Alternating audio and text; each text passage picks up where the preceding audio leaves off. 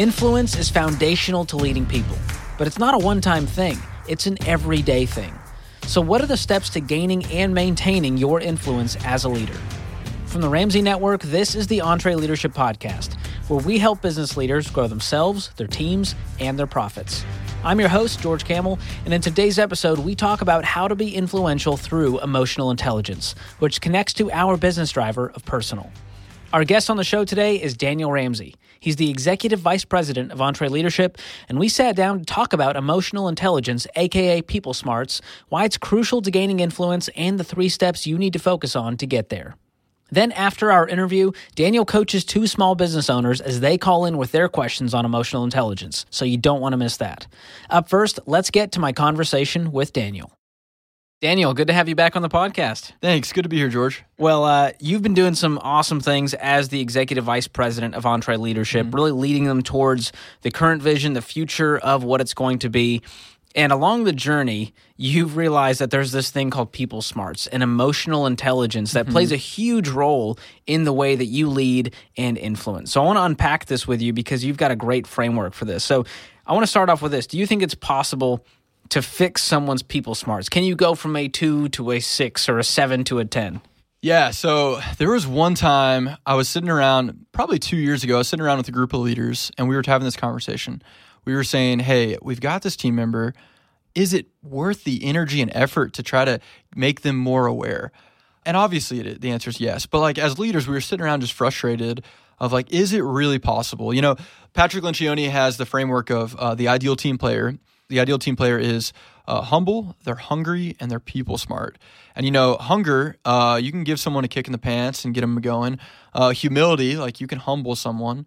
But man, can you really wake people up to the awareness factor, to the emotional intelligence of what's going on around them? And so I really struggled with this question. I thought about it a lot, and I'm a huge optimist, and I was like, man, I believe the answer is yes, but I don't know how. And so I kind of went on a journey over the course of some time that really first started with me trying to figure out how I can help my team. And I ended up learning a lot more about myself than I intended and realized that I actually can improve my own people smarts through what we're going to talk about today. So from where you are today to where you were, was there this day that you realized you needed to get better at this idea of people smarts? Yeah, for sure. I can't think of a specific day that it happened, but I can definitely think of a few moments. Last year for me was a huge growing year. 2020 was crazy for a ton of people, and for me personally, I had a couple big life changes that happened, and so I really had to do a lot more intentionality around how can I roll with the punches better? How can I adapt quicker? How can I not get buried under the stress and the responsibility of everything in life? And so, yeah, part of that journey was me recognizing, man, I need to get more in tune with myself, and then that's going to help me be more in tune with others. So you have this framework that I want to jump into. It's 3 steps that you've laid out. They're going to help all of the leaders listening get better at this idea of emotional intelligence. Before we jump in, I have to give a warning to the audience, right? I want to say what we're talking about is incredibly important and good, and in the wrong hands, you could use it for evil. Using some of these things, there's a fine line between manipulation and influence, and I would say the difference between those two is intent. Your intent as a leader, your intent as a friend, your intent as a spouse is going to be everything in how you relate to other people, how you actually, if you have their best intent in heart and you're really trying to do what's best for them, then that is influence, right? But if you're actually just trying to get your way or trying to get your team to get in line with your ideas, that's manipulation. And so we're going to talk about, reading people's body language. We're going to talk about being able to take action and how to steer your team in a direction. But it should be for the intent of the betterment of the organization, the betterment of the team, and good for everyone. And so definitely have to put that caveat, that warning to say, don't use what we're talking about today for evil. So check your motives at the door, listeners. That's right. As we jump into this. Okay, so lay out these 3 steps that we need to focus on to increase our EQ, our emotional intelligence. Yeah, so really there's 3 things. The first is you need to become self-aware.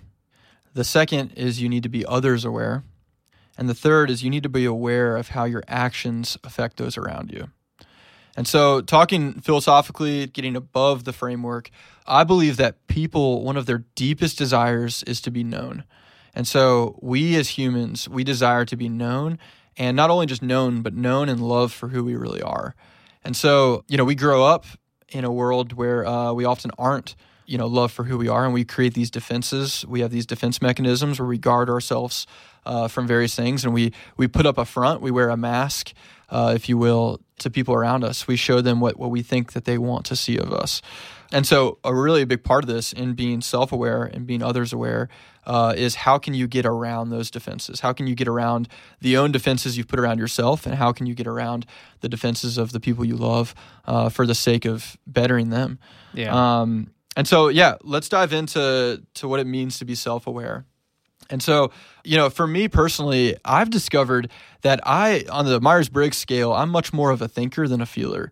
And so if somebody is giving me really hard news, I can think of a time this past weekend I was sitting with a close friend of mine, and he was telling me some really hard stuff. And my mind starts really logically breaking down what I'm hearing.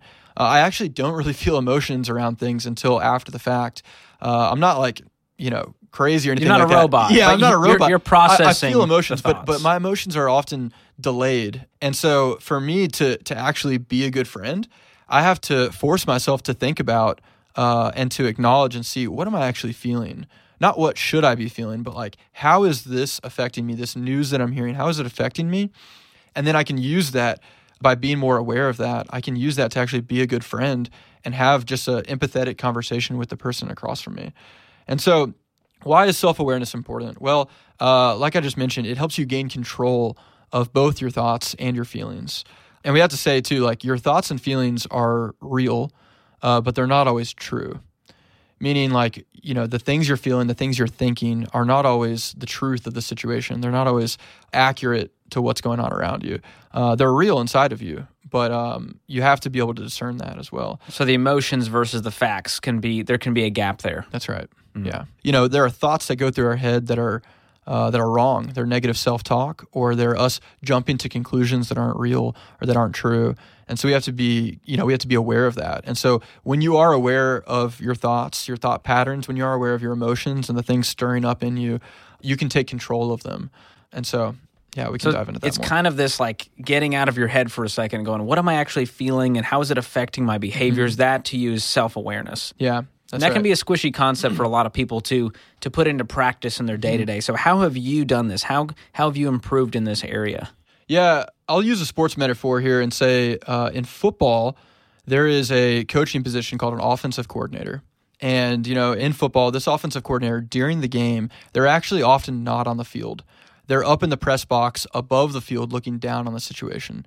And so the reason is they can get a better perspective, a better view of the game and what's happening. And so being up above something, the whole game tends to slow down, and they can see things that you wouldn't see if you were right there in the action. And so when you're in a meeting with a team member, or when you're in a pitch with a client, things are going fast. You're feeling adrenaline. Things are moving quickly around you. But if you can learn the practice, and this is something I've had to do with myself, of saying, hey, how can I be present in the moment? And also, at the same time, get above the situation and see things from a more objective point of view. What am I going to notice about, first, myself, and then we'll talk later about how you can really notice others. But how can I objectively, without getting caught up in my thoughts, without getting caught up in my emotion, how can I think about how this meeting, how this news, how the information that I'm receiving, how is it affecting me, and how can I really take account of it? And just by acknowledging what it is that I'm thinking, what it is I'm feeling, like I mentioned, you can gain control over it just by being aware of what it is. Yeah, that's a healthy place to be. Mm-hmm. And probably the best use of a sports analogy on the Entre Leadership Podcast. Well done. Okay. I like that one. Thank you. So do you have an example of a time that you were self-aware where you felt like you experienced this? Sure. So, man, there's a lot of situations that come to mind that I was not self-aware, and there were others where I was. For example, I'm going to talk about Dave for a second. I hope that's all right. The listeners love it. They are here for it. So Dave is both my leader here at work and obviously my father. And Dave, working for him is incredible experience. He is so brilliant and quick and fast in the way that he does business. And so for me, he is a challenger by personality type. He enjoys a good argument, and I like to spar with him occasionally too. And so there are situations where I can think of, 2 weeks ago, I got in an argument with him over something, and honestly, like my emotions got the better of me, where I wasn't being heard in that argument, and my point wasn't getting across, and I was getting frustrated, and so I was like, I let my emotions take over too much. I didn't do anything inappropriate, but I definitely didn't hear him, what he was saying, because I was too worried about winning the argument, and I was too worried about, just winning the argument. And so that's an example where I let my emotions really take over, and I wasn't actually like in control of myself. Versus, there's another good conversation argument we had actually earlier this week, and it was about a great topic, and I was actually able to really like sit back, take account of, hey, listen to what he's saying, and I didn't let the argument get away from me. I didn't actually let my emotions or my thoughts run too far. I was able to take account of them, control them, be able to listen, and make an articulate argument where I feel like at the end of it, it was way more productive for everyone involved. Yeah, so instead of having this kind of defensive posture where you're trying to win this thing, you're really listening to understand and come to an agreement. That's right. That's a healthy place to be. Mm-hmm. So once we've got this down, we have become self-aware, we have to move into this others-aware. So what does that mean versus self-awareness? How do you define others-aware? Yeah, well, being others-aware is really like, going back to earlier, we talked about the importance of making people feel known, knowing other people. And so you have to really focus on knowing them. And what happens when you know someone is you gain a ton of empathy for them. You get inside their head a little bit. You understand what it's like to walk in their shoes. And so knowing what someone is thinking, what they're feeling, what they're experiencing can help you get deep insight into what's going on with them, which gets you empathy. So empathy is the key here. That's of right. Really feeling like I'm in this person's head, I'm in their shoes, I can feel what they're feeling, and therefore I can help serve them in a better way. That's right. And it's not all lovey-dovey. It's not just like, oh, I really want to be compassionate. Yeah, that's super important. But again, what we're talking about here is influence, and you can't actually have influence with someone unless you really know them and understand where they're coming from. So we talked about what this is and what this might look like. Is there a story that you can think of when you were other-aware?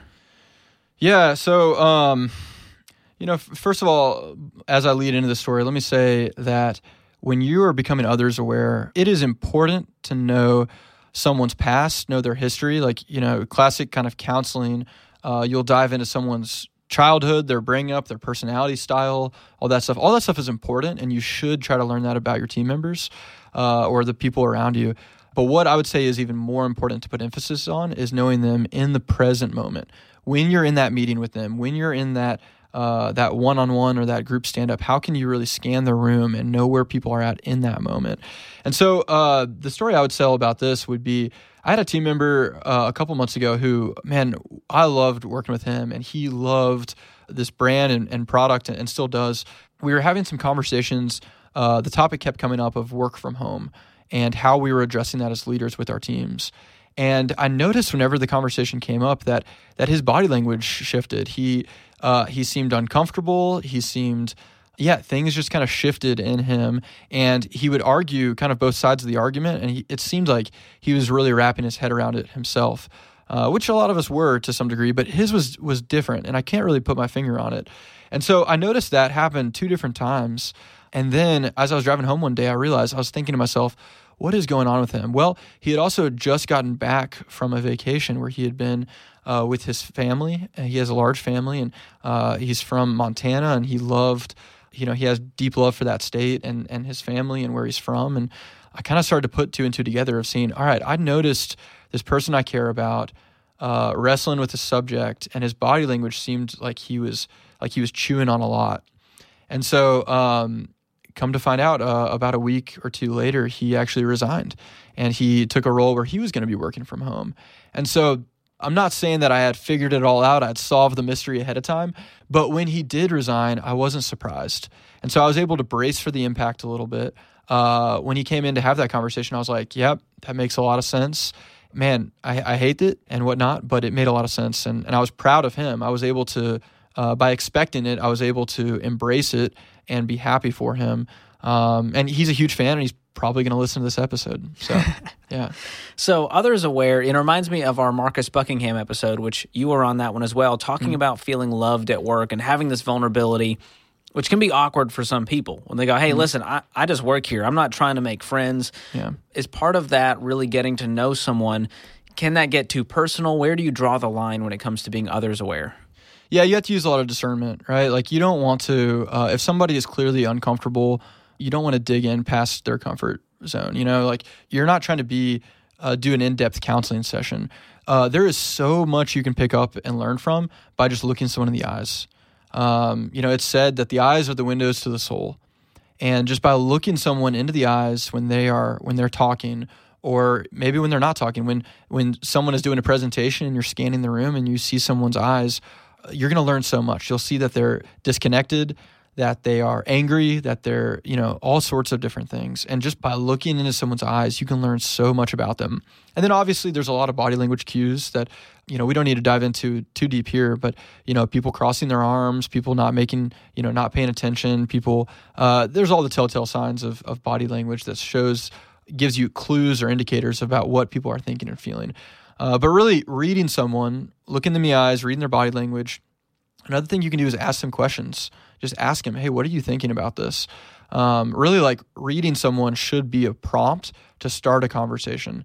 And then as you're digging in with someone, you need to use discernment on how far is too far to dig in, and where do you stop and where do you pick up later. Yeah, I think there's a ton of examples in which I would recommend something different for that. So it's a mix of body language, having intentional conversations, and being as present as possible to make them feel seen in the workplace. Yeah, that's right. So, if you're in an argument with someone, the worst thing you can do is be thinking about your next rebuttal, the thing that you're going to come back at them with. Or you need to be present. You need to be actually listening to what they have to say. And just by you listening and then responding in a way that shows you were listening really helps that argument go so much more smoothly. And that's the case in an argument, but I would say that applies to any conversation. Yeah, and a key to having influence, you would say, is learning to be others aware. That's right. A huge part of it because of how it creates relationships and depth and trust on the team. Yeah. Exactly. That's great. So once we've got these two, we've got self-awareness, we've got others aware. Now there's this piece that involves actions, being aware of how your actions affect others. What do you mean by that? Yeah, so I believe that really, like, once you put it into practice, knowing yourself, being self-aware, being others aware, now putting that into action is really where influence comes from. The knowledge of those things are great. Knowing yourself, knowing others is great. But here's really where the rubber meets the road. Here is where you as a leader are actually making an impact. And so what that looks like is, oftentimes if you're having a meeting with a team member, they're coming into your office, naturally their guard is going to be up. And so as a leader, be intentional. Think about how can you make them feel comfortable? How can you disarm them? How can you connect with them so you can just have an open and honest dialogue instead of them trying to posture to you what they think you want to hear? And so going back to the offensive coordinator example that we talked about earlier, if you can get above the situation, see the different things that are playing out, then you can make adjustments on the fly. So a coach doesn't just watch the game, a coach coaches the game. They actually make adjustments to the plays in real time. And so, if you're having a one-on-one with a team member and they're coming in and they have their guard up, what are simple things you can do? Well, you can maybe, if you're leaned back in your chair, maybe you can uncross your arms and lean forward and put your hands on the table or put your elbows on the table and just lean in and engage and nod and smile and just basic human things of how you interact with someone. You can repeat back what you hear to them. So yeah, I don't know. I was thinking of a time where I was giving a team member some constructive feedback, and this person, they didn't really, I could tell that the feedback wasn't hitting with them. They were starting to get offended a little bit. It was starting to hit their ego. And so in real time, I saw them start to get more defensive. I saw them get more rigid. I saw them start to their body language shift and change. I said, okay, they're changing. I need to change my tactic real time. And so what I did was I had to take a step back and, in my mind, took a step back. I actually leaned back in my chair and said, hey, let's pause here for a second. Let's talk about the reason why I want to talk about this. I'm not trying to just come down hard on you on this issue. I'm talking about this because I see what you're capable of. And I started to paint a picture of the future I saw for them as a leader, what I saw in them that was untapped or unrefined. And so I'm like, hey, I'm talking to you about this because I care about you and because I see how you can become more effective with your team. And so by reframing the conversation and saying, hey, my motivation here, I'm telling you my motivation and why I'm giving you this feedback, really helped reframe the conversation and almost start over, where I was able to then connect with them and make it heard, make my feedback heard. Yeah, that's huge to show your heart behind it. It changes the posture. So what was their reaction once you kind of changed the tune of that conversation? Yeah, I mean, I think it definitely took a minute. There's probably several examples where something like this has happened, and I think my reaction, would be different different times. There was one time where it was clear that the meeting should end, and so we said, I just kind of reframed the why, and I said, hey, let's pick back this conversation up at another time. And so the next one-on-one, we started back over and started to have that conversation again, I think a week later. In other cases, that type of change in tactic helped them to let their guard down and be in a place where they were able to receive. One thing I love to do is just simply ask them, are you okay continuing this conversation? Are you okay? Do I have your permission to continue to give you feedback? Do I have your permission to continue to lean in here? And most of the time they're always going to say yes, but you actually need to read them. Just because they say yes doesn't mean they mean yes, and you need to watch their cues and say, all right, hey, thank you, and let's save this for another time, or thank you, all right, let's continue. Let's continue to dive in. Yeah, that takes some discernment. There's some pieces here with the self-awareness and other awareness where you've got to discern, is this the right thing to lean into, and do I need to change? And there's a lot of brain calories being burned to figure all this out. What are some practices that you do to make sure that you are aware of your actions? I think one thing is you can only be so self-aware of yourself, right? You need to ask others' input. So what I try to do is I try to, as the leader, I'm giving feedback to my team. But I often it's a healthy practice for me to ask feedback of the people around me. So if I was in a meeting, I had a meeting a few weeks ago where I was talking to the leadership of Entree, and I was saying, hey, I think that we could do a better job of this certain aspect of our team. And afterwards, I pulled one of my leaders I'm close with aside and said, hey, I want to make sure that came off the right way that I was intending. How did you interpret that conversation? And so I was able to get feedback from them to say, hey, yeah, this is how I read it as a team. This is how I saw it. This is how I heard it. Another thing I love to do is if I'm in a room, especially like a larger room where there's multiple people, if I see someone's body language change in a meeting, let's say we're having a debate about our marketing strategy or something like that, and I see a couple people arguing about something, and I see one person who was in the argument, I see them disengage, I see them lean back and cross their arms and not be involved. Or maybe I see something else where I see someone seem to get really frustrated, but they don't speak up, which is really dangerous, right? And so one of the best things I can do as a leader is either in real time or sometimes after the fact, go to that person and say, hey, what's on your mind? I noticed that you seemed like you had a lot on your mind. What was that? I don't label it. I don't go and say, hey, you looked really mad right then, because they're going to get defensive and say, no, I wasn't mad. But if I can go to them and say, maybe real time in that meeting and say, hey, it looks like you have a lot on your mind. Will you share with the group what you're thinking? Draw them into it. It lowers their defenses. They feel known. They feel heard. They feel seen. And they're able to be an active part of the conversation. Yeah, that's an incredible way to use your influence for good. When you're bringing people back in the conversation, making them feel seen and heard. This stuff it's so interesting because of the two components coming together with the self-awareness and others aware, because you're on one hand being very observant of the room and the body language and the tone and what's being said, but you're also in your head going, okay, how am I reacting? What am I feeling right now? And how should I behave? What should my next action be? How do you kind of marry those two in real time? Yeah, definitely. So I would say, yeah, these things, these exercises, this practice takes time. It is like a muscle. You have to build that muscle up. At first, it's going to be overwhelming trying to be so present that you're thinking about all these different things while you're listening to the other person. You get better over time. And so the more you can step back from a situation, the more you can get over a situation, it really slows down the conversation, and you have time to really see it. So yeah, it takes time. Be patient with yourself. The more you do it, the more you are intentional and proactive in it, the more it just happens naturally and subconsciously. I find that a lot of leaders sometimes underestimate their influence that they have in the room, and they don't understand fully how their actions, their behavior, their tone, their body language makes the team feel. So for the business leaders that are listening out there, what would you say to those that maybe are problem unaware right now, that this is them and how their influence is affecting the team in a bad way? Yeah. So you as a leader, I mean, your title grants you authority. And with that authority, you can tell people what to do, but that's not really leadership. That's not leading people. That's just pointing in a direction, ordering them to go somewhere.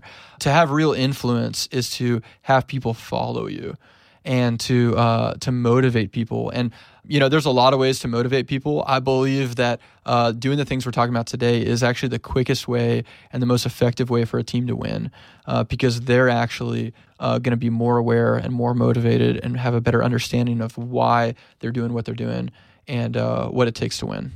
So motivation is not going to come from the sales quota. It's going to come from the influence that you have on your team through this emotional intelligence. Yeah, and through a ton of the factors that we talk about here at Entre. That's good.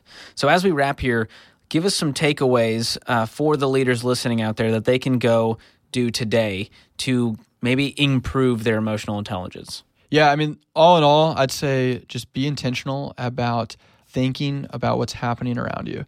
What's happening with you first, then what's happening around you. And the more you can just make an exercise of recording things you see, just taking mental notes of, man, when this happened, this chain of thoughts went through my head, or this emotion went through me, and just being aware of those things, taking notes of them, and starting over time to identify patterns. By being aware of those patterns, by being aware of that, you can anticipate yourself and you can gain more control of yourself, and being intentional about just focusing on watching and looking for change. Is that something that you do mentally, or is that maybe something you actually write down in a journal or on your phone? You jot down, hey, I noticed this. And you start. It's almost like when you start budgeting, you have to track your expenses, and you go, oh, I didn't realize that, but I just saw this happen in a meeting, and I'm aware of it now because I'm thinking through this framework. I'm going to jot that down and make a note to try to improve that for next time, or notice that more next time. I think that's a great practice. I think journaling is an incredibly great thing. So reflecting on your day, reflecting on things is really, really powerful. Yeah, for me, oftentimes it's just a mental note. With my team, if I'm leaning into someone, helping to train them on what we're talking about today, I actually give them homework and say, hey, we have this meeting upcoming. After the meeting, my assignment for you is I need you to tell me one thing you noticed from someone else in the room.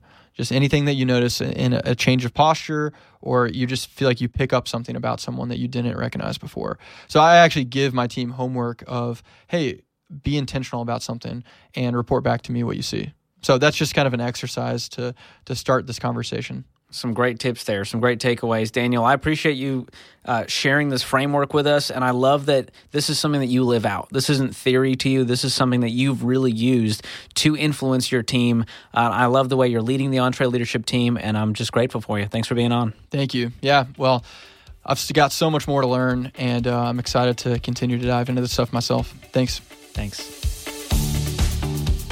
Thanks so much, Daniel, for walking us through that emotional intelligence framework. As he talked about, your emotional intelligence is something that you can always be working on. So coming up, Daniel helps some small business owners walk through their emotional intelligence questions. We'll get to their calls right after this. Hey folks, I started Ramsey Solutions on a card table 30 years ago. Over that time, we had too many different systems, and they slowed us down. That's why we now use NetSuite. NetSuite works for us, and it'll make a difference for your business too. Whether you're just starting out or you're well on your way to becoming a multi-million-dollar company, NetSuite can scale with you to help communicate across departments and plan ahead better. See, you know your day-to-day forward and backward, but stuff like analytics, accounting, human capital management, all that might be another story. Or maybe you're not tech savvy. Well, all that's okay. NetSuite will help your company in your situation increase your speed. More than 37,000 companies use NetSuite to know their numbers.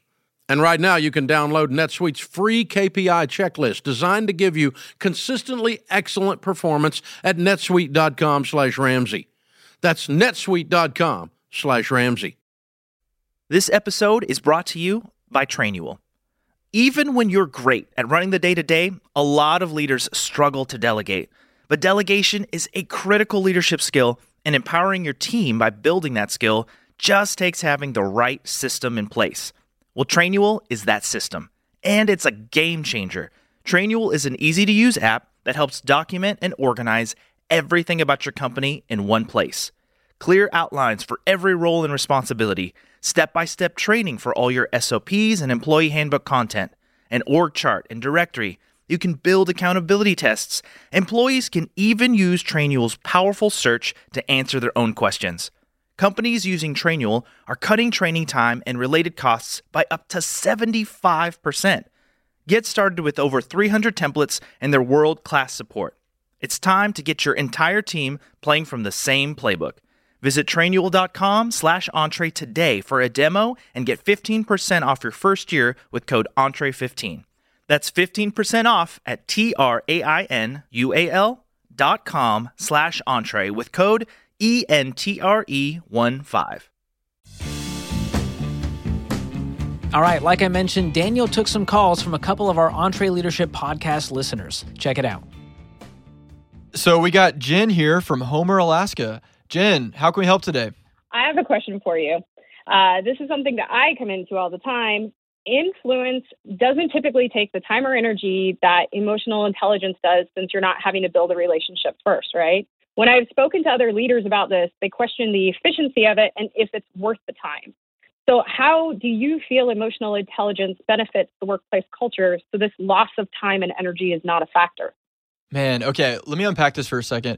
When you say influence, I think a lot of people have different definitions of what that means. So unpack what you mean, the difference between influence and emotional intelligence. So for me, when I'm talking about influence, that's more focusing on your scripts and your way, kind of persuasion, right, of getting your point across. Okay. For me, emotional intelligence is having more of that family unit. I know where you're coming from. I know your family, your everything else. So now we have a deeper connection.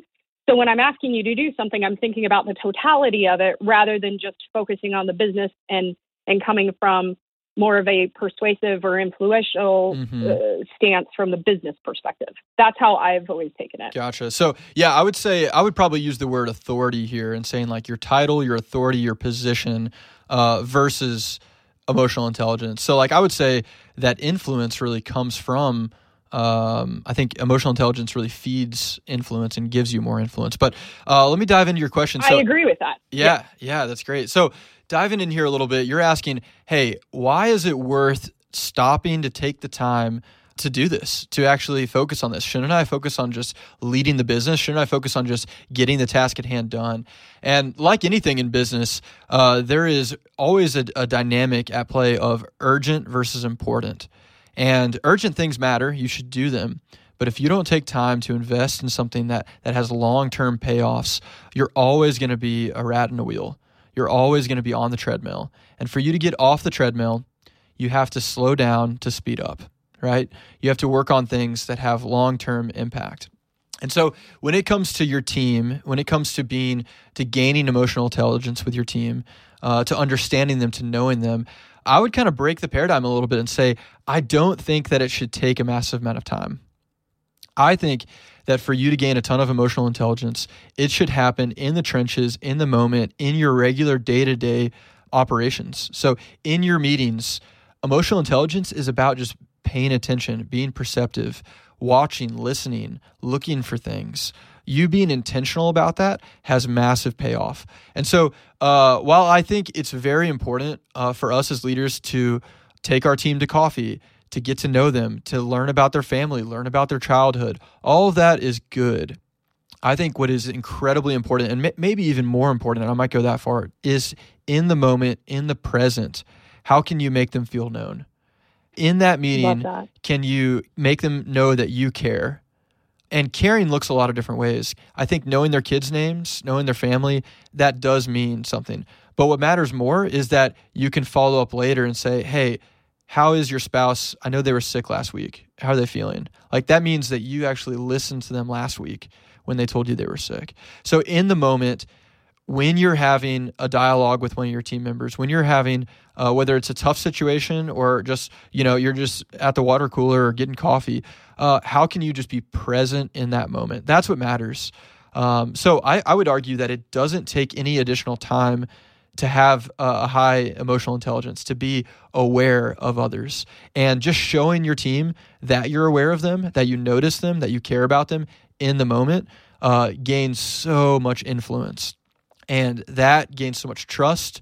And man, the impact of that for you as their leader goes so far. And so I think you should do both. I think you should invest in your team by learning about their history, by knowing them. But I would argue where you should really put emphasis on is your time in the present, in your regular day-to-day operations of your business. Yeah, absolutely. So basically you're just saying it's not a time or efficiency issue. It's just a focus issue on what you pay attention to. That's right. Yeah. I mean, think about it. How often are we in a meeting or are we going through a situation where we're on cruise control, where we're half checking email, half paying attention? What would it look like for us to close our laptop and just be fully engaged in every moment that we're in? That's a high bar. I don't do that for sure. Mm-hmm. But the more I can just be fully engaged in the present, in the moment, whether that's I'm doing a presentation or someone's giving a presentation to me, or I'm on a sales call with a client, how can I just be completely present in that moment? That's what it's about. Love that. Love that. Thank you. Yeah, you're welcome, Jen. Thanks so much for being with us today. We appreciate you. Thank you. I appreciate you having me on. Yeah. Up next, we have Andrea from Des Moines, Iowa. Andrea, how can we help today? Yeah, I was wanting to know, how do you maintain unity and calmness with a team while knowing all of the unseen details happening below the surface? It reminds me of an analogy a friend shared with me of being like a duck on the water with other ducks who are on your team. So many things can be happening below the surface, from, of course, big picture decisions to challenging team relationships. But a leader is called to remain calm and lead the team without pulling them below the surface to the chaos below. Mm-hmm. Man, I love that analogy. That is so funny because it's so true, right? As leaders, we are working so hard, we're paddling so fast, and oftentimes, we have a calm face, we have a calm demeanor, and we have to be in control of how we're expressing, what we're really feeling underneath. So, it's funny. I was actually just having lunch with one of my best friends. He runs a restaurant here in Nashville, and we were talking about the same thing. He's going through some issues he's facing, and so I think this applies. This is really top of mind for me, so I appreciate that. Well, first of all, I would say different situations require different responses. There's different types of things going on under the surface. There's things that your team is aware of, like the elephant in the room. And then there's issues and situations that your team is not aware of. And so, it's good to categorize that. It's good to just call that out and be honest with something. And so if it's a situation that, let's start with the situation that your team may not be aware of. There are things that you should share with your team, and there are things that you should not share with your team. Just, you have to use your discernment in what that is. And so I'll give some examples here. If you are feeling you are not going to be able to keep paddling at the rate you are, and you're feeling a ton of stress or anxiety or whatever, I think in many circumstances, it is actually healthy. It's a good thing to be open and honest with your team about that, and to tell some of your core team members, like, hey guys, I am paddling really hard right now, and it's hard. I think that is a fine conversation to have, because what that does is that actually invites the conversation for you to ask them for help, for you to ask them to take on some of your burden, even if it is just for a short season. That gives them permission to lean in and to help and carry some of your weight. It also, on the other hand, it helps gain a lot of trust. You're being honest, you're being authentic with them. So it creates a culture amongst your team where they can be open and honest about what's going on inside of them. Now, you don't want to overshare, right? Like if you are considering quitting and closing shop. Like you don't want to talk about that because crazy thoughts go through your head a lot that you shouldn't share, all the time. I know they do for me. And so you have to use your discernment on what is oversharing versus what is appropriate to share and good to share. With that too, you don't want to just sit there and tell them all the emotions you're feeling and just dumping it on them. You want to take productive action from that and say, hey, this team member just left our company. They resigned. And guys, this is really hard for me. I have a relationship with this person, so that part hurts. There's also a lot of work that this person did. That work's not going to get done.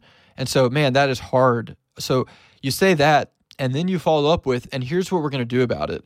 For now, I'm going to take on this aspect of the responsibility. This project we're going to put on pause, and we're intentionally not going to do it.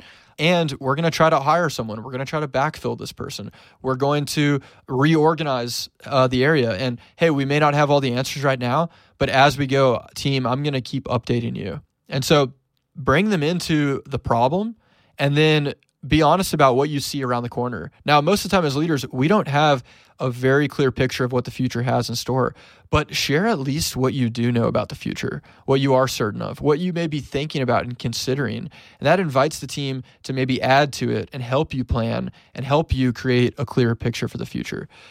So that's kind of a situation that the team may not be aware of. It's similar for the elephant in the room situation. If there is an awkward circumstance, if there is an issue, maybe the marketplace is shifting, maybe there is a difficult situation going on within your office, if appropriate, it's good to just acknowledge the elephant in the room and say, hey guys, I recognize that the market is shifting. I recognize that our sales in this area are going down. Here is what I believe to be true about that. And invite them to say, hey, what do you think about that, depending on the circumstance? So what that does is say, it tells your team that you're not blind to the problem, you're aware of it, and that you are actively looking to solve that problem or to address it. And so, man, that deflates the pressure so much. It really takes the tension out of the room when people know that their leader is at least aware of it and can just say it out loud and just point to the obvious. Cool. So all in all, you're going to have to use some discernment here to say what is appropriate. But I think it is wrong as leaders. It would be wrong of us to just always put on a smiling face and always pretend like everything's great, because that's not real life. And the more we fake it, the less our team is going to trust us. So the more authentic we can be, the more real we can be to an appropriate extent is going to build trust with the team and help them see what the future has in store, or a clearer picture of what the future has in store. That's awesome. Yeah, it's such a challenging place to be in, to keep a great mindset and decide when it's a time to filter it and when it's a time to share and be human and relate in that way. I find that to be a challenging balance for sure. Definitely. Yeah, and often it's a case-by-case basis. So I can't help you with every specific situation, but that's why we're leaders. That's why we are given this responsibility, is to help navigate through this. So one question I have with that is, as a leader, you really work to maintain, of course, your own perspective and mindset while you're helping your team with yours. So, of course, we're called to a higher capacity as leaders. So when you have sub-leaders underneath you, how do you decide what to pass on to them to carry some of that high capacity with you? Is there another filter you kind of put it through where, of course, you would share more with your leaders than you would share with just your team members? Is there another filter you have within that? Sure. So, delegation has a ton of layers to it. There's a ton that we could talk about around how do you know what to really delegate? How do you know what to bring certain leaders into the fold on? And I guess you need to ask yourself, what is your intent with a certain issue? Some things you don't want to burden your team with because they don't have the ability to solve it. And by bringing up the problem, it may make them feel helpless. Other situations, you're making them aware of a problem. You're bringing them alongside you while you solve it in an effort to train them and to show them how you think. And you're helping to grow them so that you can, in the future, be able to delegate more things like that to them. So being intentional on, hey, what are things I just need to bring visibility into, and talk them through, hey, here's what's going through my head. Here's how I'm processing this situation. And other things are, man, in the case of my friend who runs a restaurant, they're really in need of adding some hourly team members. And so by bringing his team into that, he can say, hey guys, we really need a couple extra sets of hands. We're going into a busy season. I need y'all's help in finding some hourly team members that we can hire. And so guys, can y'all brainstorm with me solutions to this problem? Are there people we know? Can we offer referrals to our team members to help solve this problem? Can we go recruit in this aspect or that, or this way or that way? So yeah, I think there's kind of three different scenarios of some things that are really your burden to bear as the leader and may not be appropriate for you to share. Others, you can bring people alongside you and train them so that you can hand them a similar situation off to them next time. And then the other is, hey, bring them in to help solve the problem with you, brainstorm with you, bring ideas to the table. Maybe, through that brainstorming, you can say, hey, I really like that idea. Would you mind running that down and seeing if that works? Would you mind owning this aspect or that aspect? And so I think, when possible, try to involve your team in the problems you have, because they're going to have ideas that you didn't. They're going to have new perspectives that you didn't. Yeah. So good. That's so good. I appreciate that. Yeah. Andrea, thanks so much for today. I really appreciate your questions. And man, I'm really excited about our listeners hearing this. Thank you. Thank you, Daniel, for taking some calls from our EntreLeadership listeners. As we talked about in today's episode, emotional intelligence is key to growing as a leader. And if you want to gain some self-awareness in this area, you can take our free leadership growth assessment, which is going to measure your effectiveness to influence and lead. To take this quick assessment, just click the link in the show notes. Hope you enjoyed today's episode of the show. If you did, leave us a review and subscribe so you don't miss the next one. And if you're a small business owner with 200 to 200 team members, we want to hear what you think of the show, what you like, what you don't like, and what we could do better. Give us your feedback by clicking the link in the show notes to schedule a call with Tim, our producer. If you want to keep up with us on social media, you can follow us at EntreLeadership.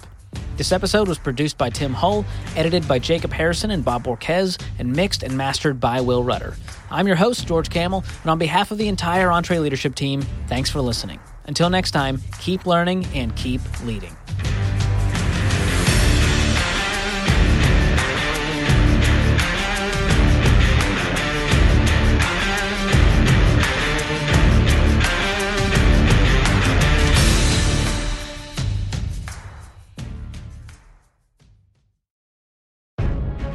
If you enjoy this podcast, you should check out other great podcasts from the Ramsey Network, like The Ken Coleman Show. Are you doing what you were born to do? I'm Ken Coleman, host of The Ken Coleman Show, where I give you practical advice to help you discover your purpose and then map out a plan to get you there. From accounting to advertising, from plumbing to production, you were created to fill a unique role, and the world needs what you have to offer. Join me on The Ken Coleman Show wherever you listen to podcasts.